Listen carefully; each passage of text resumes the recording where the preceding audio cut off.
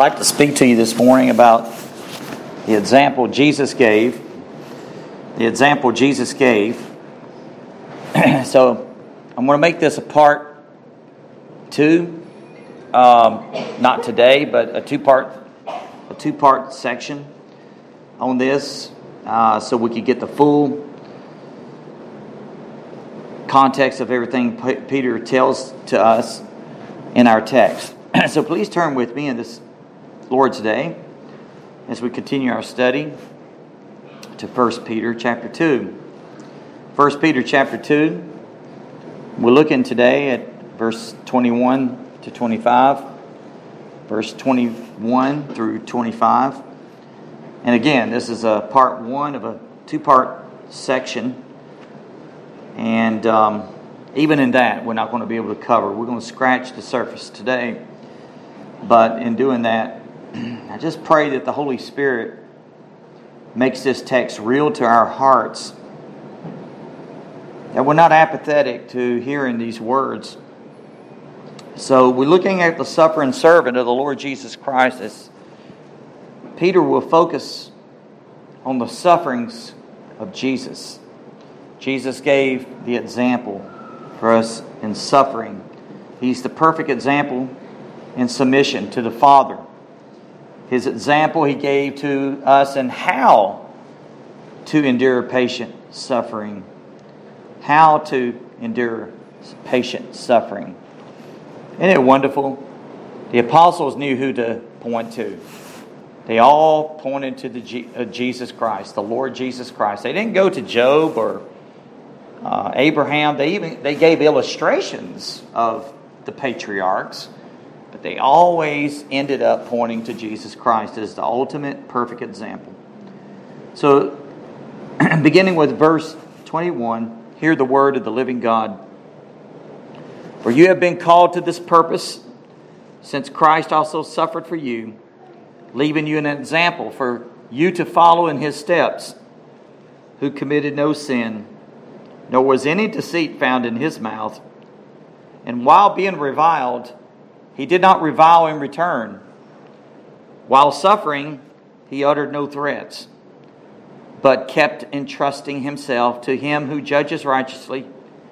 And he himself bore our sins in his body on the cross, so that that we might die to sin and live to righteousness. For by his wounds you were healed. For you were continually straying like sheep, but now you have returned to the shepherd and guardian of your souls.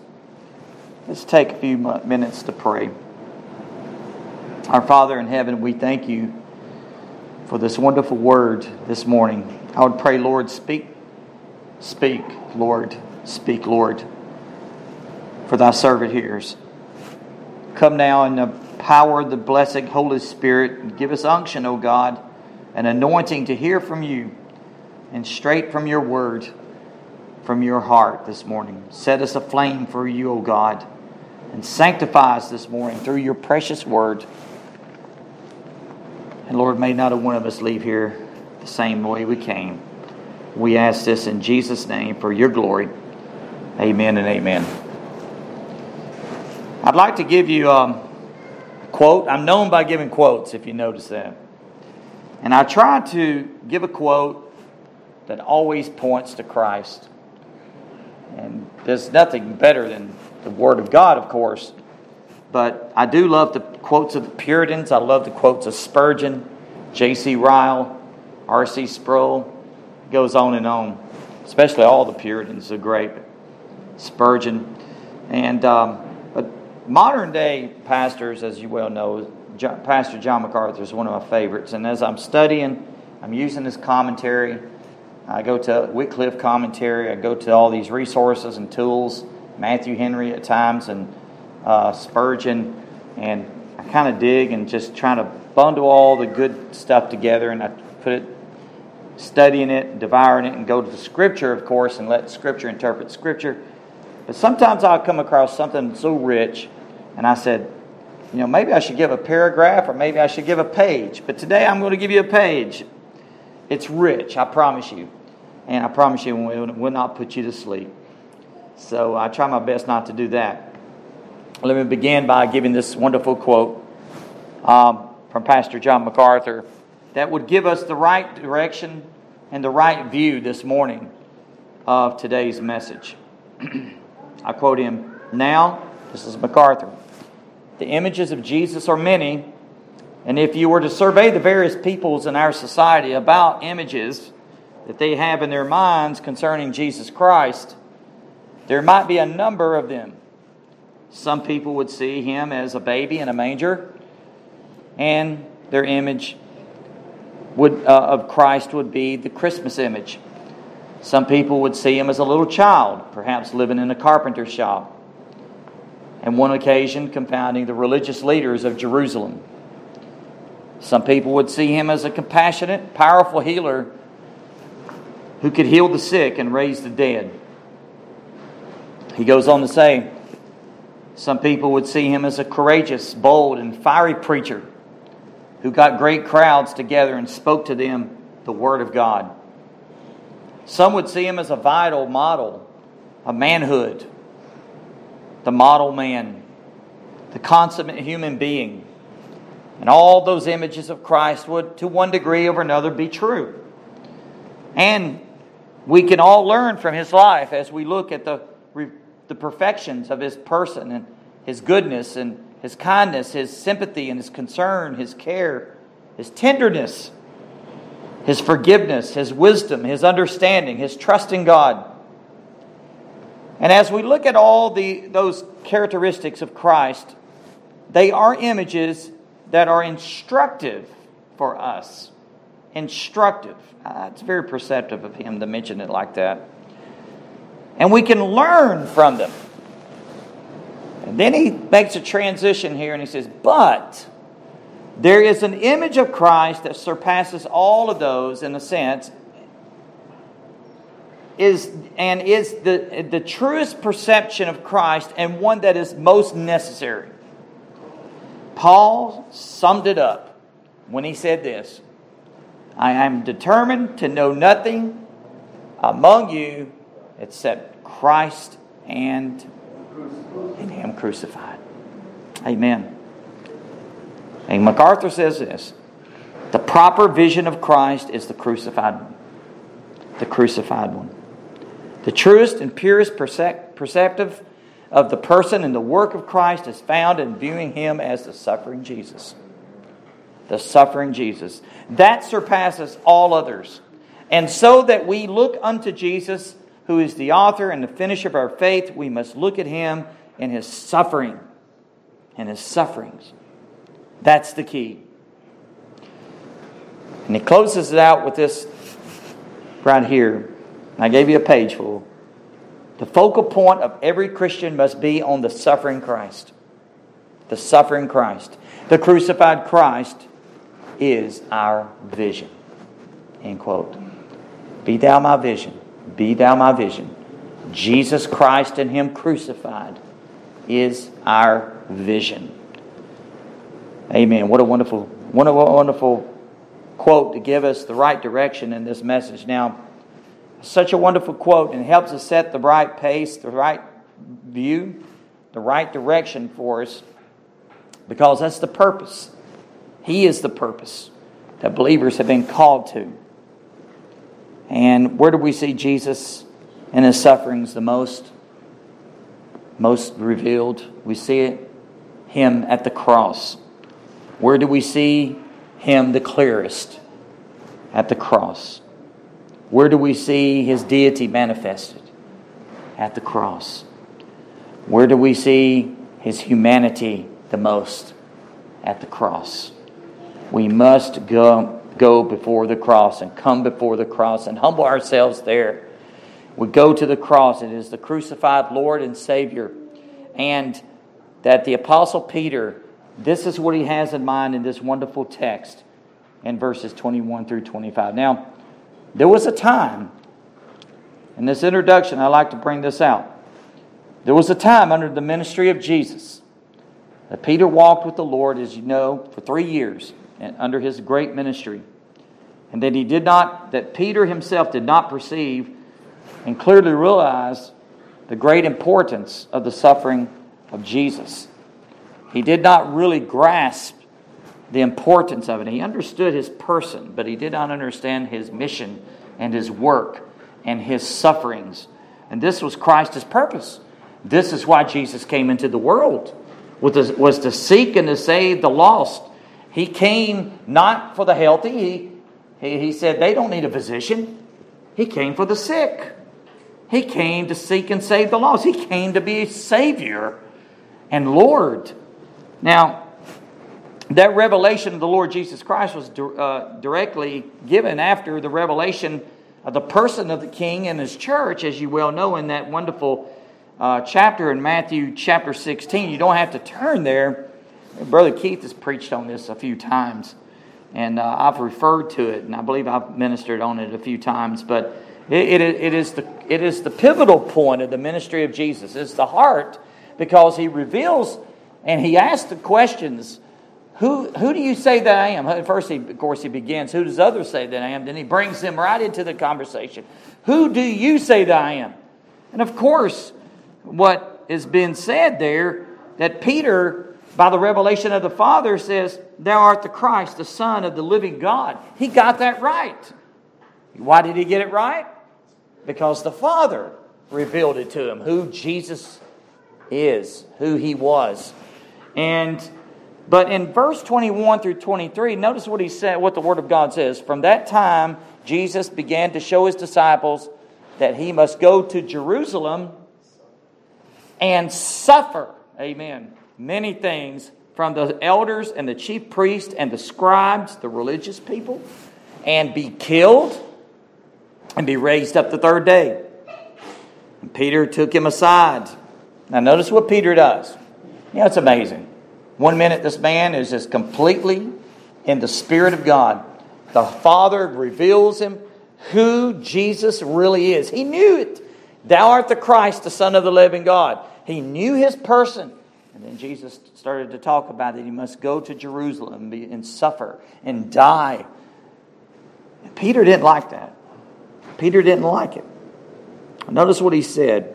Peter took Jesus aside, began to rebuke Him. Could you imagine? Rebuke the Lord Jesus Christ, saying, God forbid it, Lord. This is what he said. God forbid it, Lord. This shall never happen to you. But Jesus, turned and said to Peter, get behind me, Satan. For you are a stumbling block to me, and you are not setting your mind on God's interest, but man's. That's powerful. Peter was being used at that moment. Isn't it amazing? At this moment here, he's being used as a mouthpiece for the devil, for Satan. A few minutes prior to that, he's being used as a mouthpiece for the Heavenly Father, from the Heavenly Father. 1 minute in the Spirit, another minute in the flesh. But it's interesting. Keep in mind who's writing 1st and 2nd Peter. Peter, the Apostle Peter. And here he is talking about the sufferings of Jesus. Isn't that amazing? Isn't it glorious? How the Holy Spirit just made him see, caused him to see the importance of the sufferings of Jesus Christ, the person and the work of Christ, that the death and sufferings of Jesus was part of God's sovereign plan. And that's what it's all about. We got to know who Jesus is, but we got to understand clearly what He came to do. Jesus had come with the purpose to fulfill and obey the command from the Father. He said, this command I have from the Father, and that was to die on Calvary's tree as the substitute for our sins. And this is where Peter takes us. That command from the Father in heaven of Him dying as a Lamb of God, God's Lamb, as the atonement for sin, the substitutionary death and sacrifice. And those that would oppose and thwart Jesus' mission was doing Satan's work. Even if the Apostle Peter got in the way, what he said, he started rebuking the Lord for this. And Jesus came back with even more of a powerful rebuke. Now the Apostle Peter here fully and completely understands now by the Spirit of God that it was the sufferings of Jesus that was to be the focal point of everything. I tell you, this text here is so glorious. I said, there's no way I could touch on all of this in one message. There's no way. We can make a whole series of it, but I'm going to try to sum it up in two anyway, but as God wills. But as the writer of Hebrews tells us, this reminds me so much of what Peter says here, and what the writer of Hebrews says in 12:2 and 3. Fixing our eyes on Jesus, looking unto Jesus, fixing our eyes on Jesus, the author. That word author means he's the leader. He's the leader, he's the author, he's the perfecter of our faith, the finisher of our faith. Who for the joy set before him, he endured the cross. No, notice what he said. He endured the cross. What is Peter talking about? Patiently enduring suffering. Being in submission to God. So, the writer of Hebrews, he endured the cross. Jesus set the example. He's the example of faith. He's the example of patience. He's our example of suffering. And he despised the shame. As he sat down at the right hand of the throne of God. And what does he say? For consider him. I love this. For consider him who has endured. You want to endure? Look to Jesus. Why does the writer of Hebrews say this? Listen. For consider him who has endured such hostility by sinners against himself, so that you will not grow weary and lose heart. The encouragement and the exhortation is that we may not grow weary and be faint and want to give up. God wants to see us through. So this is an exhortation to help us to see how we can endure. Now, though it is hard for us to relate to the sufferings of the body of Christ in that time period, we should take all this in as much as possible. Whatever little sufferings we do have compared, and of course to the Lord Jesus Christ. He was the one that suffered ultimately, infinitely, the wrath of God. No one ever will even touch that. But our Lord Jesus Christ is our perfect example, isn't He? He's perfect in every way. If you want to look at perfection, study the life and the work of Jesus Christ, Matthew, Mark, Luke, and John, all the way through. He's the perfect sufferer, the perfect servant, the perfect shepherd. He's the perfect substitute. He's in perfect submission to the Father. Everything about Jesus is perfect. Praise God. And Peter encouraged. Now think about this. What's he doing? He's encouraging these suffering Christians, these suffering servants, these suffering slaves at that time period. This is who you look to. You look to Jesus. You look to Jesus. Jesus is the one that will see you through it. So Peter encouraged these suffering slaves by presenting this perfect picture of Jesus Christ before him. So let us behold the Lamb of God as we look into this text this morning.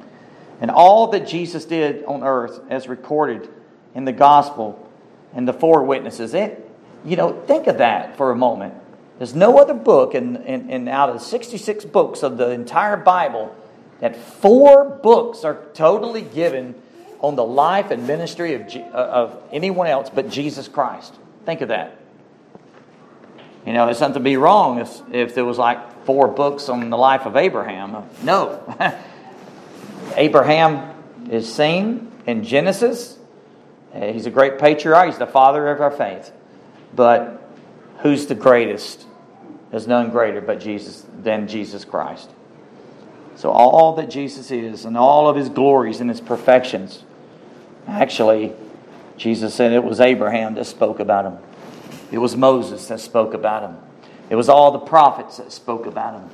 All of them foretold Him. So it's all focused on Jesus and Jesus alone. And it all goes to the cross, doesn't it? It's the cross. If we really want to know who God is, we must come to know Christ and His sufferings at the cross. The cross.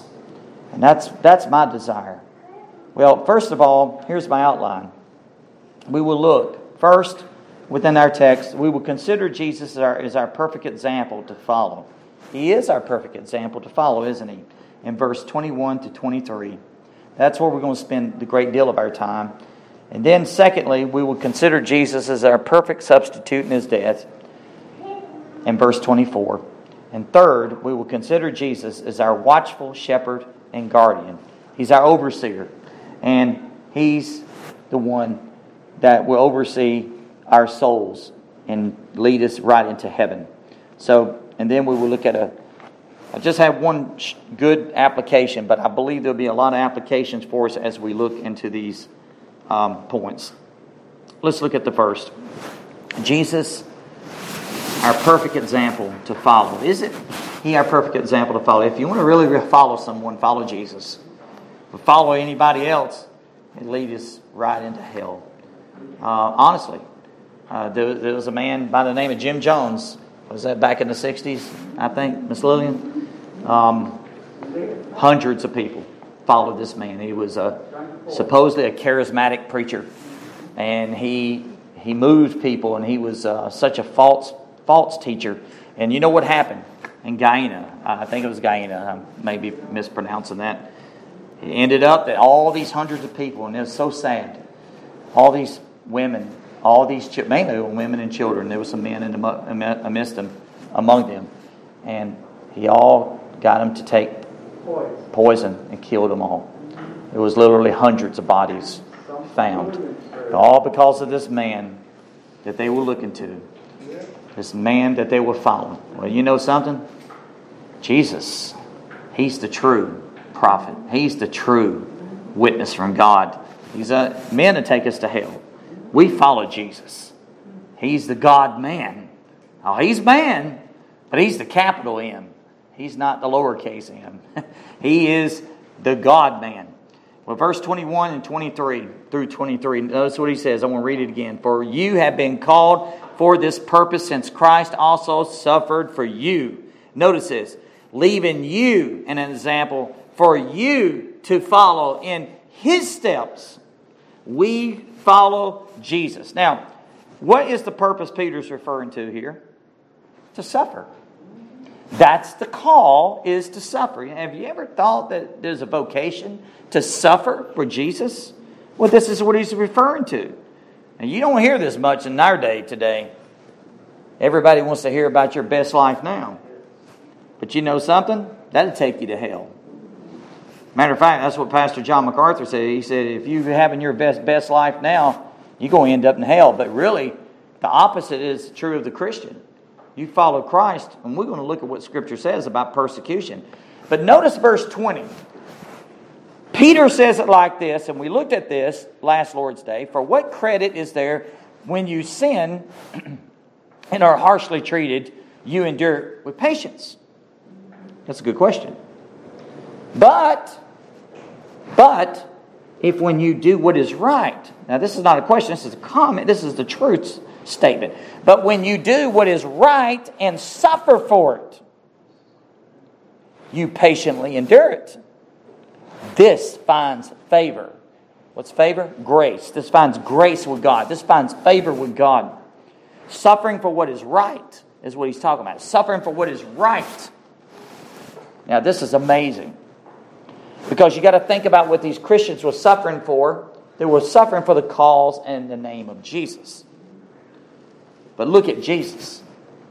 He was the only just man that really lived. He was really the only sinless man that lived. And he had every right to come back and say no. But he didn't do that. We're going to look more into that in a minute. Patiently enduring it. So these people that's under great persecution at that period of time, what an encouragement that this would be for them to hear this and read this from the Apostle Peter. The calling is called to suffer for his name's sake. Listen to this wonderful verse from Acts chapter 14. Two verses. Verse 21 and 22. Don't you love the book of Acts? Shows us how the church lived and moved, the early church. And here we see that Luke writes to us, and notice this, after they had preached the gospel to that city and had made many disciples. Now that's the correct order, isn't it? They preached the gospel and they made disciples. Isn't that what Jesus said? Go into all the world and preach the gospel to every creature and then make disciples. That's what they're doing. And they're obeying the words of Christ, the Great Commission. And they returned to Lystra and Iconium and to Antioch. It's kind of like the headquarters. And notice what they did. Strengthening the souls. I underscored that in my Bible. This is what they did. They strengthening the souls of the disciples and then encouraging them. And what did they encourage them to do? To continue in the faith. To endure. Because there was persecution. There was backlash. There was verbal abuse. Not only verbal abuse, there's physical abuse. Strengthening the souls of the disciples, encouraging them to continue in the faith. And what did they say? Saying, through many tribulations, not some, many tribulations, many, we must enter the kingdom of God. You know, Jesus, they're basically reiterating and repeating, echoing what Jesus said. John 15:18, if the world hates you, know that it has hated me before it hated you. In verse 20 of John 15, remember, this is the words of Jesus himself. Remember the word that I said to you. A slave is not greater than his master. If they persecuted me, they will also persecute you. If they kept my word, they will keep yours also. You know what Charles Spurgeon, it reminds me of what Spurgeon said about this. Spurgeon says, they gave our Lord and Master a crown of thorns. Why do we hope for a crown of roses? Isn't that the truth? Why do we hope for a crown of roses from the world? J.C. Ryle says the most and the greatest reward that this world will give you is persecution, laughter, and ridicule. He said, don't expect anything better. Peter is basically saying to these suffering Christians here, these slaves, these Christians, these servants, these bondservants that has been called to salvation. They've been called to suffer. You've been called to salvation, you're called to suffer. If you're called to the real salvation. That you have been called to suffer for His name's sake. Patiently endure this. Patiently take your cross. Patiently look to Jesus. And endure it. And God will give you the grace to do this. And then through the Holy Spirit, Peter tells them how they can patiently endure unfair persecution. How many people you say, oh, this is so unfair. Life is so unfair. And they're not even undergoing persecution. And here are Christians suffering for Christ's name's sake. And then Peter gives to them the perfect example. Here he is, the Lord Jesus Christ. He's perfect in submission. He's made perfect in suffering. Since Christ also suffered for you, leaving you an example for you to follow in His steps. I love that. Notice how many times He says, you. Jesus is the standard for our suffering, and His suffering sets the standard for our suffering, right?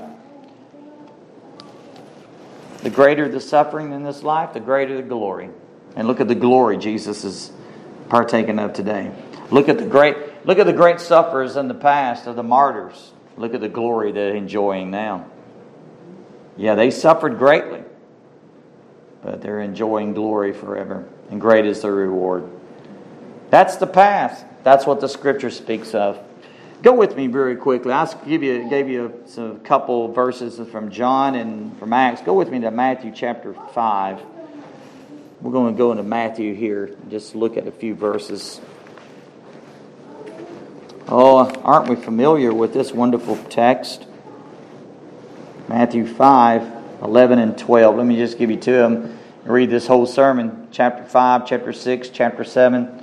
They're one of the greatest sermons ever preached. Jesus said it. Jesus says this, blessed are you when, not if, when people insult you and persecute you and falsely say all kinds of evil against you because of me. Because of who? Me. Because of Jesus. Because of Jesus. Verse 12, what does he say to do? Rejoice and be exceedingly glad, for your reward in heaven is great. For in the same way they persecuted, there's that word, persecuted the prophets who were before you. So the greater the suffering, the greater the eternal reward. Listen to Hebrews chapter 5, verse 8 and 9. Although he was a son, he learned obedience. Isn't this incredible? Even Jesus himself had to learn obedience. How did he learn it? From the things which he suffered. For the things which he suffered. And then the next verse says this, for by it he was made perfect. Now that doesn't mean that in a sense that he was imperfect, made perfect. It was basically that word perfect means in the sense of completion. He's made complete.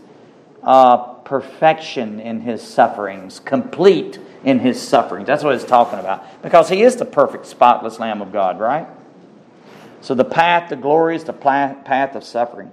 So go with me to another example. With me to Matthew chapter 10. I'm going to read a few verses here, and I think it's going to help us to see Jesus' instructions on this. Look at 10, beginning at verse 21. Jesus is instructing all the apostles. The whole chapter is tremendous. It's got pretty much 42 verses here, but I want to read 21 to the end of the chapter. Notice what Jesus says. He instructs his disciples, his apostles, brother will betray brother to death, and a father his child, and children will rise up against his parents, cause them to be put to death. You will be hated by all because of my name. But it is the one who has endured to the end who will be saved. But whenever they persecute you in one city, flee to the next. For truly I say to you, you will not finish going through the cities of Israel until the Son of Man comes. A disciple is not above his teacher, nor a slave above his master. It is enough for the disciple that he became like his teacher, and the slave like his master. But if they have called the head of the house, who's the head of the house? He's speaking of himself. Jesus himself. He is the head. He's the head of the church. The head of the house, he says, Beelzebub, prince of the demons, basically. How much more will they malign the members of the household, of his household? Therefore, do not fear them. Notice how many times he says, do not fear. Therefore, do not fear them. For there is nothing concealed that will not be revealed, or hidden that will not be known. God knows everything, in other words. And nothing gets by God. Verse 27, what I tell you in darkness, speak in the light. And what you hear whispered in your ear, proclaim upon the housetops. Do not fear those who kill the body, but are unable to kill the soul. Now he tells us who to fear. But rather fear him who's able to destroy both soul and body in hell. What a verse. Verse 29. Now, it's interesting that Jesus turns to examples like two sparrows, or not two sparrows sold for a cent, and yet not one of them will fall to the ground apart from your Father. Sparrows, such small birds, and unrecognized by most people, but yet God, the Father, recognizes them and knows them. What Jesus is basically saying, that God knows every single thing that takes place. Nothing is unnoticed. He knows everything. Notice what he says in verse 30. But the very hairs of your head are all numbered. Try to count the hairs of your head this morning. Some has more than others. But you know something? God knows exactly the number. He knows everything to the detail. Verse 31, so do not fear. Once again, he says, so do not fear. Why is he saying this? He's talking about people that will be persecuted, his apostles, that will be persecuted for unjust reasons and for his name's sake. And he says, you know, when you take this, you rejoice in the midst of this, that your reward in heaven, set your mind on heavenly things. And Jesus is basically helping him get the right eternal perspective, isn't he? So do not fear. You are more valuable than many sparrows. You have great value. Therefore, now he gets really down to some very important teaching here.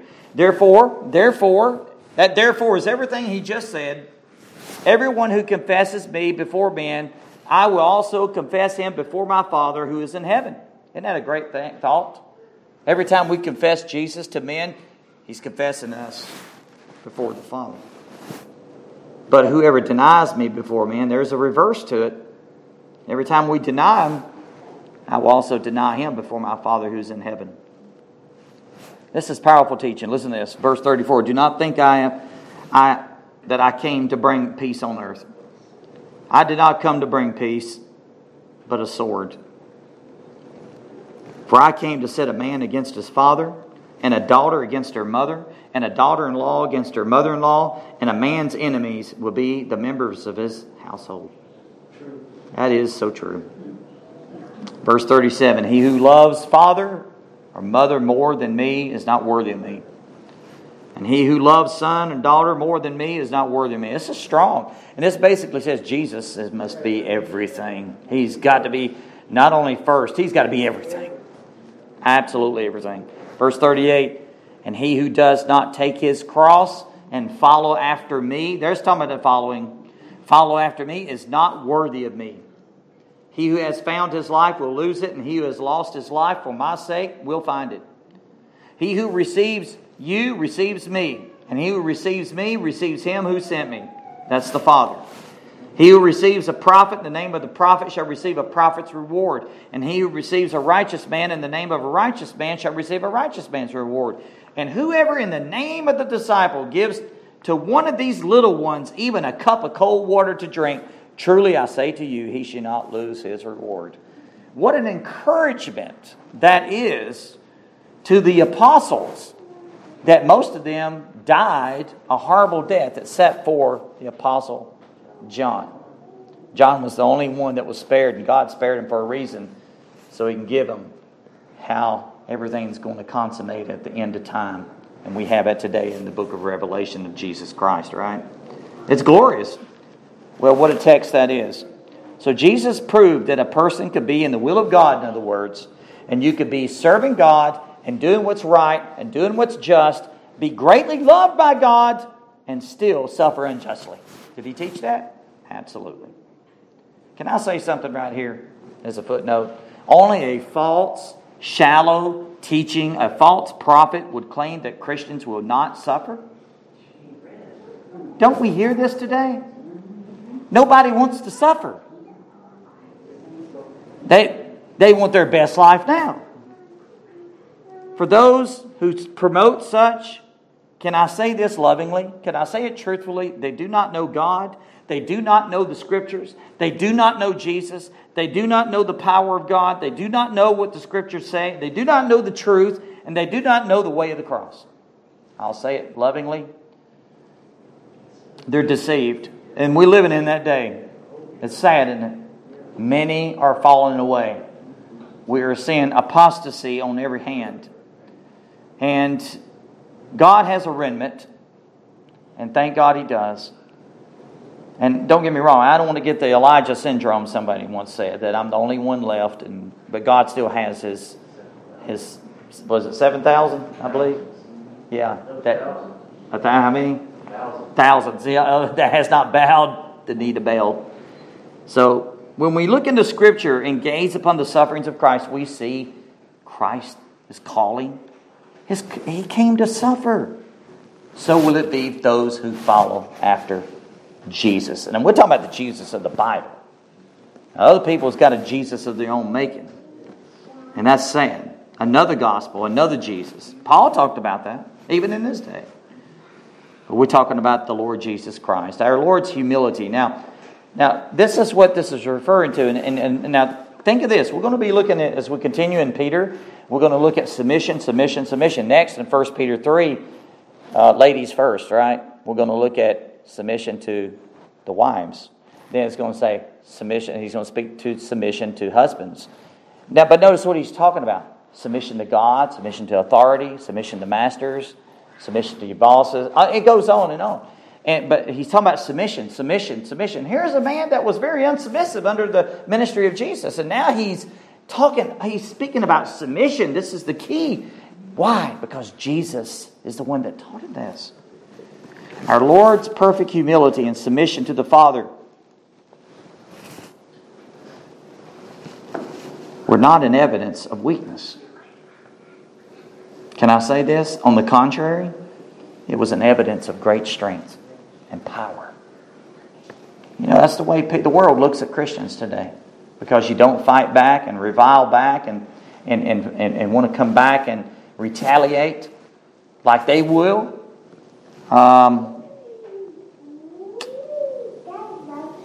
They look at you meek and mild. Well, we should be loving, gentle. They think you're weak. Why don't you fight? Well, Peter tried fighting once, didn't he? He drew out a sword from his sheath and struck the high priest's slave, Malchus.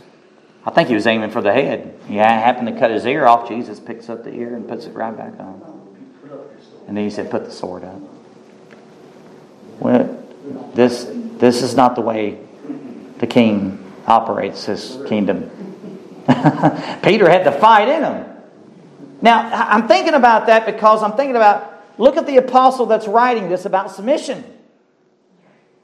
It's incredible. He is in submission to God as he's writing this. Our Lord's humility. Jesus could have, by the way, the scripture says, Jesus could have summoned the host of armies of heaven to rescue him. Let's go to that real quick. Look, if you're in Matthew, go to Matthew chapter 26. Take a look at this.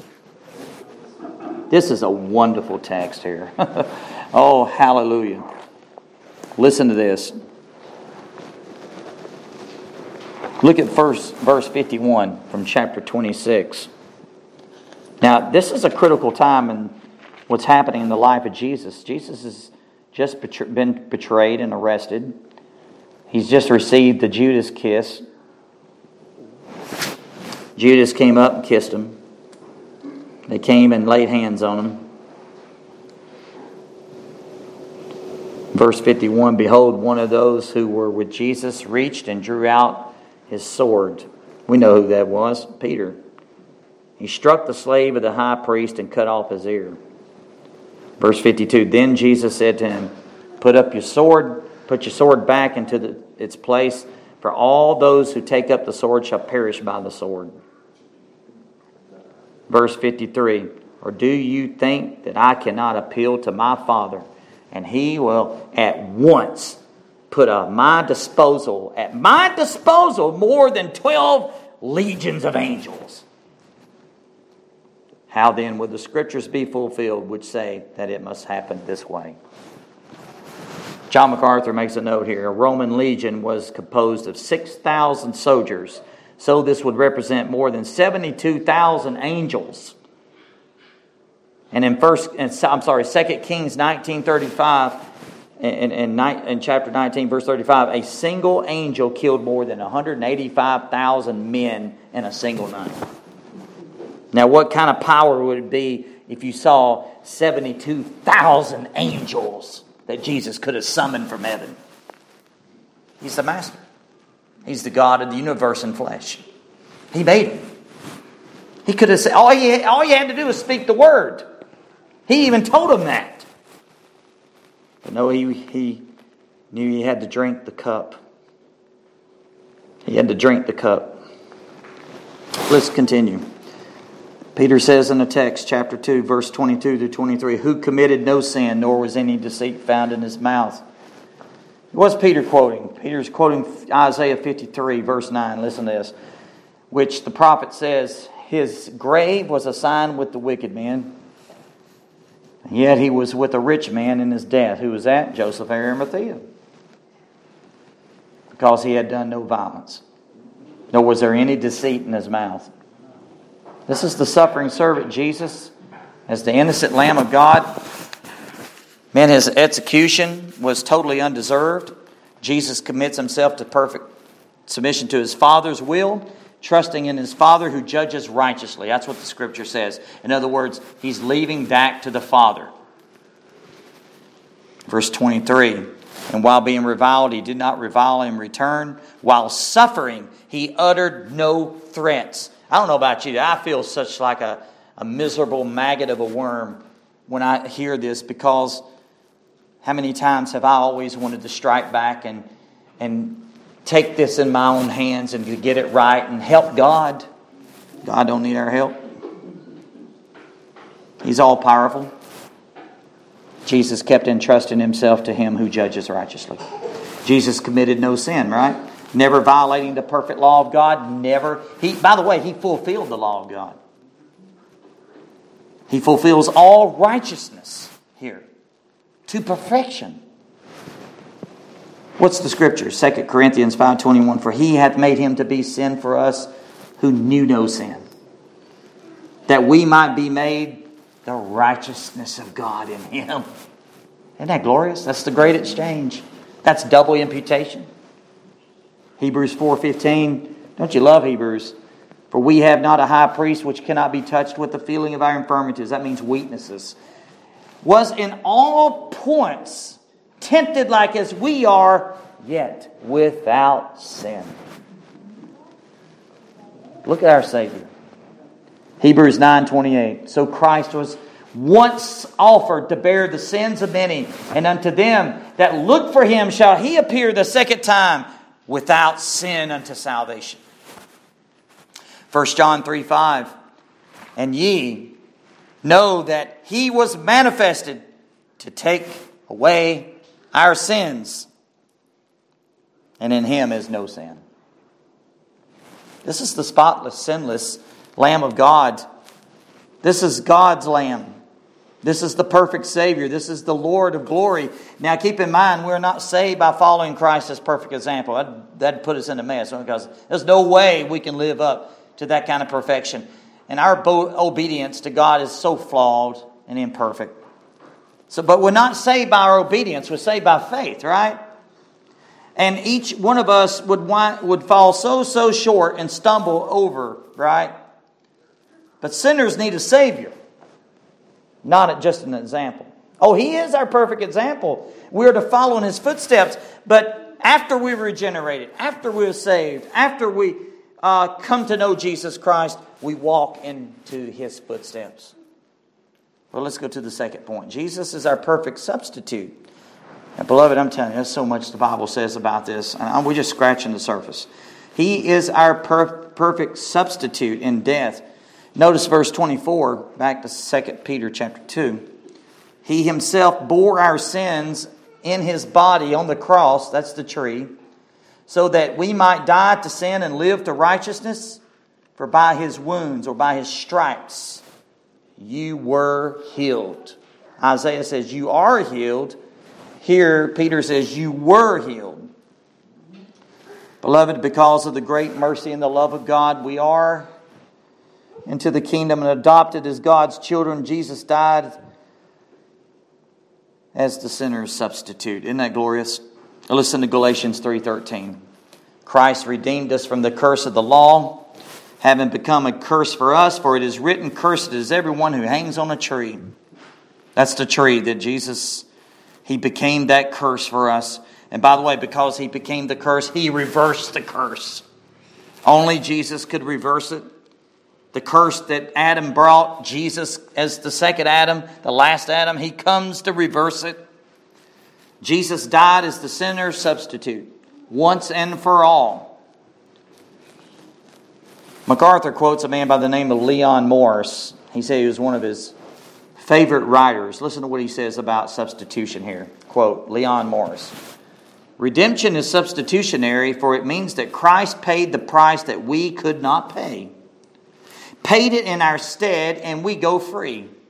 Justification interprets our salvation judicially as the New Testament sees it. Christ took our legal liability, took it in our stead. Reconciliation means the making of people to be at one by taking away the cause of hostility. In this case, the cause is sin, and Christ removed that cause for us. We could not deal with sin. He could, and He did. And did it in such a way that it is reckoned to us. Propitiation points us to the removal of the divine wrath, and Christ has done this by bearing the wrath for us. It was our sin which drew it down. And it was He who bore it. Was there a price to be paid? He paid it. Was there a victory to be won? He won it. Was there a penalty to be borne? He bore it. Was there a judgment to be faced? He faced it. End quote. Isn't that glorious? Don't you love the paradoxes of the cross? It amazes us. Christ was wounded that we might be healed. He died that we might live. We died with Him that we who are dead to sin, that we might live unto righteousness. Isn't that what Paul says in Romans 6:15 through 18? He says this, what then? Shall we sin because we're not under the law but under grace? God forbid. One preacher put it this way, God thunders. May it never be. God is thundering. Be it far from me. God never may it be. Do you not know that when you present your body to someone as slaves for obedience, you are slaves to the one whom you obey? Now this is true sanctification here. Either of sin resulting in death or obedience resulting into righteousness. But thanks be to God that though you were slaves of sin, you became obedient from the heart to that form of teaching which you were committed, and having been freed from sin, you became slaves of righteousness. That's true submission. That is true submission to God. That's true sanctification. That is submission to God's authority. 1 Thessalonians 4:3. For this is the will of God, even your sanctification. That's God's will. That is, what is it? That you abstain from sexual immorality. Now, if it was true in that day, how much more true is it is today? It's just thrown out in front of you. All this is possible because of Jesus' death on the cross. As you well know, the law is good, but the law cannot save us. Only God's grace. Only God's grace. And by the way, not only through God's grace saves us and enables us. Isn't it glorious? Why? Because you had the Spirit of God abiding within you. Well, very quickly, the last point. Jesus is our watchful shepherd. Isn't that wonderful? Our watchful shepherd. And He says this in verse 25. You were continually straying like sheep, but now you have returned to the shepherd or the guardian of your souls. For you were continually straying like sheep. You know, in the Old Testament, this is so glorious. In the Old Testament, we see the sheep died for the shepherd, but in the New Testament, we see at Calvary's cross, the good shepherd died for the sheep. Isn't that wonderful? John 10:11. Our Lord says it, I am the good shepherd. The good shepherd lays down his life for the sheep. Verse 15. Even as the Father knows me, I know the Father, and I lay down my life for the sheep. That sheep is God's elect. His sheep will come in. But He still goes after His sheep. He has to go after His sheep because sheep are too dumb. They go astray. Brother Keith mentioned this on the opening. They go astray. That's the nature of a sheep. They just like straying out. Jesus' substitutionary death for sinners on the cross, that's how it happened. Isaiah 53:6. All of us like sheep have gone astray. Each of us has turned to his own way. but the Lord has caused the iniquity of us all to fall on Him. You were continually straying like sheep. Sheep go astray, sheep are ignorant, sheep are lost. They wander, they go in danger, they go right into danger. Check that out sometimes on the life of a sheep. They do that. They go right headlong into danger. Away from the only place of safety, from the Good Shepherd. They actually leave the Good Shepherd. They go out into the wilderness, unable and powerless to even help themselves. But Jesus Christ is the Good Shepherd. Turn with me very quickly to Luke 15. You know this wonderful story. I want to just read just a little bit. This is preaching material here. Parable of the lost sheep. Parable of the lost sheep. Praise God. Aren't you glad for Luke 15? 3 wonderful parables all clustered in one. Verse 1, now all the tax collectors and the sinners were coming near to him to listen to him. Both the Pharisees and the scribes began to grumble, complaining actually, saying, this man receives sinners and eats with them. And because they said that, Jesus really pours on graciously, even to the Pharisees, to hear this. These 3 great parables. The parable of the lost sheep, the parable of the lost coin, the parable of the lost son. And here it's the sheep. So he told them this parable, saying, what man among you, if he has 100 sheep and he lost one of them, does not leave the 99 in open pasture and go after the one which is lost until he finds it? What a question. When he has found it, he lays it on his shoulders, rejoicing. Rejoicing. What he's talking about is this is how heaven responds to those lost sheep that the Good Shepherd finds. And when he comes home, he calls together his friends and his neighbors, saying to them, rejoice with me, for I have found my sheep which was lost. And I tell you that in the same way there will be more joy in heaven over one sinner who repents than over a 99 righteous person who needs no repentance. Boy, isn't God concerned about those who truly repent and that one lost sheep? God's concerned. God loves them. And none of us would be saved unless God took the initiative. And Peter mentions, for you were continually straying like sheep, but now you've returned to the shepherd and guardian of your souls. Returned.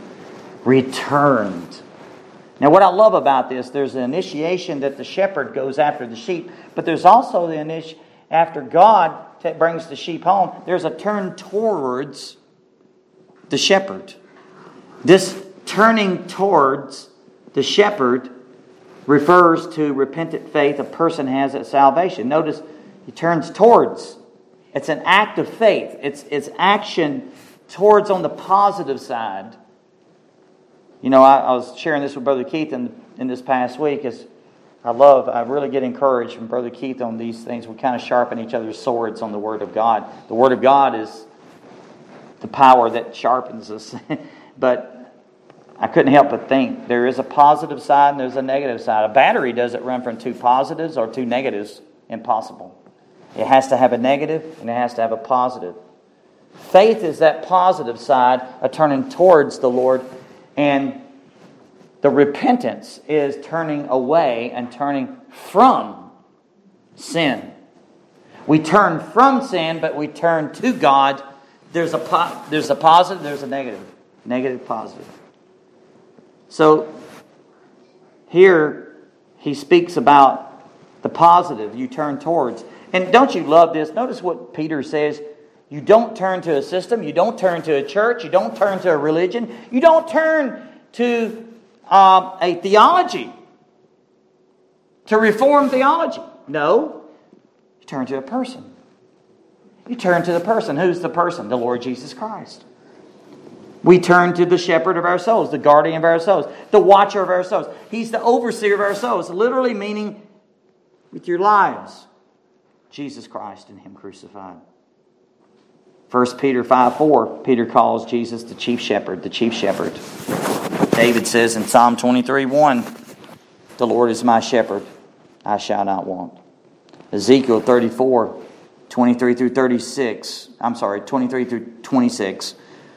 This is a great prophecy. Ezekiel says, "Then I will set over them one shepherd, my servant David, and he will feed them. He will feed them himself and will be their shepherd. And I, the Lord, will be their God, and my servant David will be prince among them. I, the Lord, have spoken it." Who's he referring to? Jesus. Jesus is that one great shepherd. It's powerful. Oh, how we praise Him. Here's my application very quickly. One verse. Verse 21, "For you have been called for this purpose, since Christ also suffered for you, leaving you an example for you to follow in His steps." He gets very personal, doesn't he? This is personal application. For you, you have been called. For you, Christ suffered. For you, leaving you an example. For you. Following His steps. For you. I'll leave you with this. The word example means literally writing under. Writing under. And it was writing put under a piece of paper, which was to trace letters. That was a pattern. And you know something? This is such a perfect, wonderful, small little illustration, but it speaks perfectly what Jesus Christ, He is our pattern, isn't He? We follow in His footsteps. Jesus Christ is that pattern to follow in suffering and patience. He is our model to endure even unjust suffering.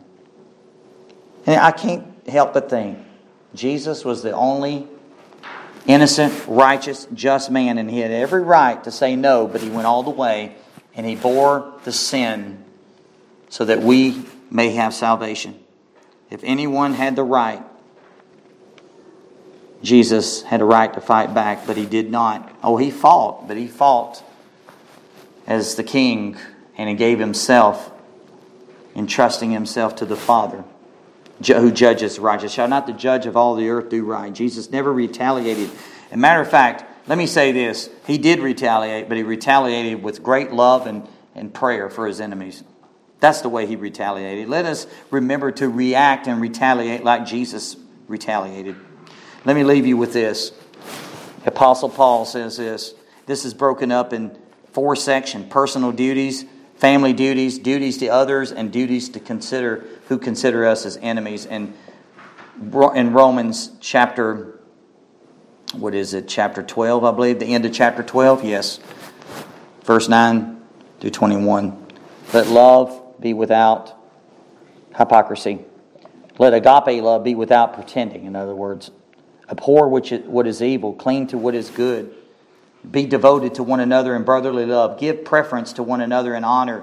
Respect, in other words. Not lagging behind in diligence. Listen, He is bombarding us with truth. Bam, bam. Clusters of it. Fervent in spirit. Serving the Lord. Rejoicing in hope. Persevering in tribulation. Devoted to prayer. Contributing to the needs of the saints, practicing hospitality.